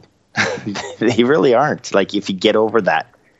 Is it just like a salty crunch and protein? It's just like nuts. Protein. It just and it's got a woody flavor. It's got a little bit of a woody flavor to it. So it's nothing like I'm going to go eat crickets, but it's definitely a good source of protein for the people that eat it down there. So that's cool. Yeah. I mean, there's somebody in the world who can describe the different flavors that different species of crickets have when they're fried up in different seasons. There's somebody out there who's like a culinary cricket expert. There's gotta be. There's gotta be. All right. Well, you had to know this one's coming. What's your favorite modern golf course that you were not involved with? Well, I think what Rod Whitman did at Cabot Links is something special, and being able to play it like 3 days a week after work and get out there for a whiskey loop at the end of the day, just hitting shots wherever you want. That course sets up so good, and it's just especially when you're like one of the last people out and you can just have free reign of the course. It's so cool. And just being on the ocean, and what Rod's got some of the best greens in the world, in my opinion. He's a wizard. So I'd say Cabot Links is my favorite, and that's just because I've been there, I've spent time on it, and I don't really feel like I walked Friar's Head. I love Friar's Head. That place is so good. I think it's as it ages like a fine wine, it's going to get better and better. And it's already aged 20 years or 15 years or however old it is. But I think once it gets into like a 50-year category, it's just going to keep getting better and better. But Cabot Links, I think, would be my favorite, just because I have the most knowledge of it, course, because I spent a lot of time on it. And then, as a 9-hole course, I love Sweetens Cove, man. I love that place. It's super cool. I'm trying to think of it. Yeah, and I know modern course, which is 18, but Sweetens Cove is, No, that counts. Yeah. It definitely counts. No, that's interesting. You're the first person who I've asked that's brought up Sweetens Cove. I mean, Sweetens Cove for a 9-hole, but you can obviously play, 2 9s and, different ways. And then, best modern little short game practice facility. I like the horse course that they did at the Prairie Club, I think. Yeah, that was sort of like the original version of the short course concept. Guys I don't know when Gil and Jim did it, but that was, that was on my radar before I even knew who Gil and Jim really were. Like when I was younger, I did a lot of CAD golf. So just kind of, build the greens to plan, get it really close and whatnot. And so when I realized I didn't want to keep going down that path, just building things to plan and be creative, that's when I started researching these guys like Corin Crenshaw and Gil and Jim. And I remember seeing the horse course and I was like, what are these guys doing here? Like, there's no rhyme or reason to it. It's like playing, playing horse with your buddies. Playing horse. Yeah. And it fits. All right, now we're dropping it. We're hitting over there. Yeah. Where? Right over there. So, that flag way out there.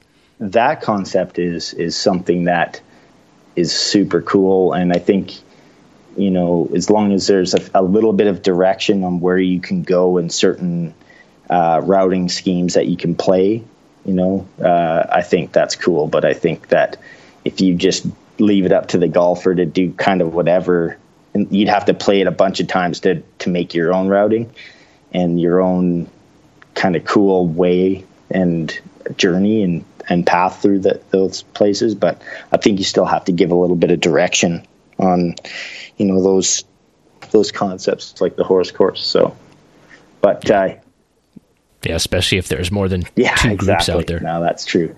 So no, I think 18-hole, 9-hole, and all right. So those are good. Yeah. I think you explored some new territory with that question. I'm pleased.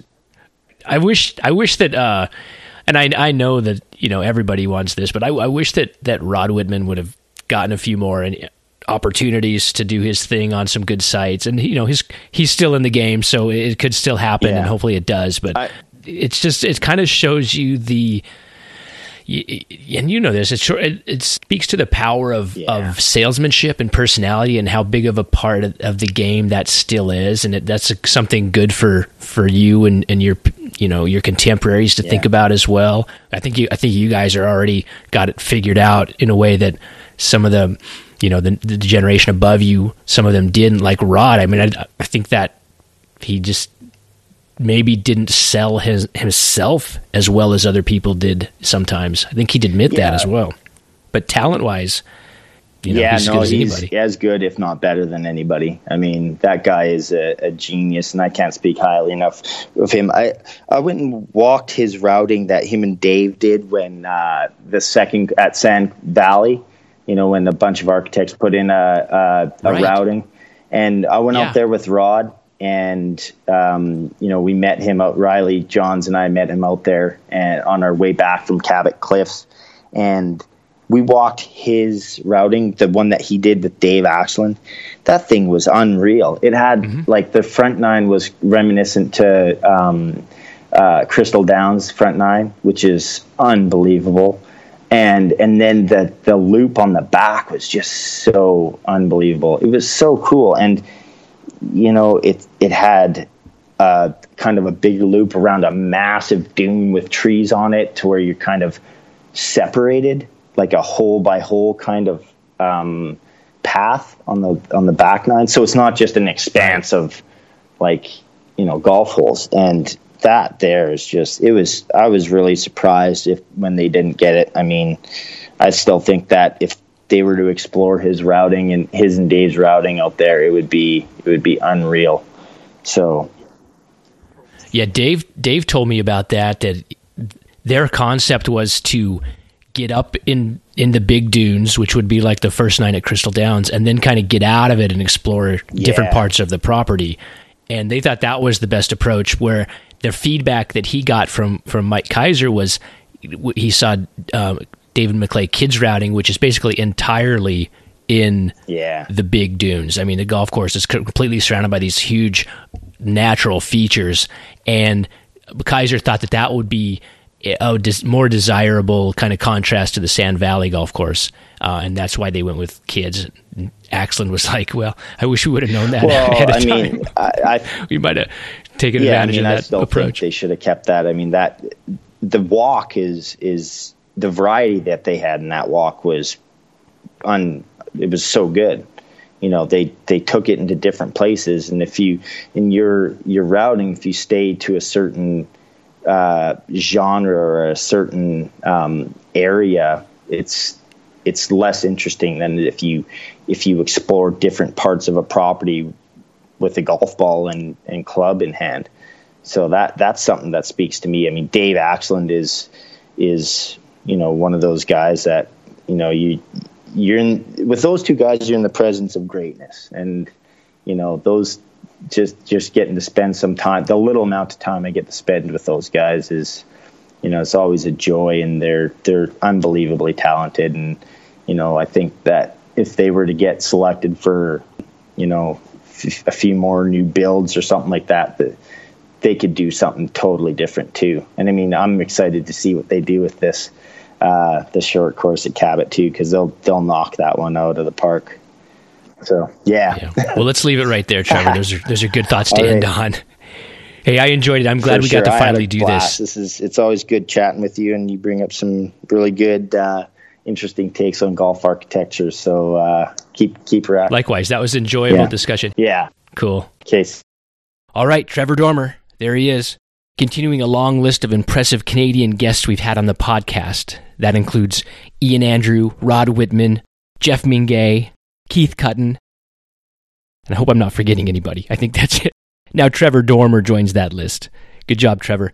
First of all, I have to apologize to Trevor. Several times I cut him off right in the middle of a thought that he had. That was incredibly rude of me. And Trevor, I'm sorry for stepping all over your answers.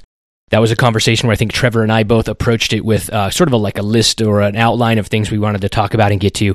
And maybe about 15 minutes in, it became obvious to both of us that we were just going to go where the conversation took us, and we scrapped our outlines and lists and just started talking. So I hope you enjoyed that. I sure did. Trevor's a really smart guy, and he has a bright future in this industry. And, he's just in that category of designers, young designers who are just waiting their moment, who are working hard, doing great work, learning the trade, and becoming experts in their field, and eventually they'll get their shots, whether it's at a private club, restoration, or hopefully, I think we'd all be really incredibly curious to see the ideas that Trevor and his contemporaries could express on a new property.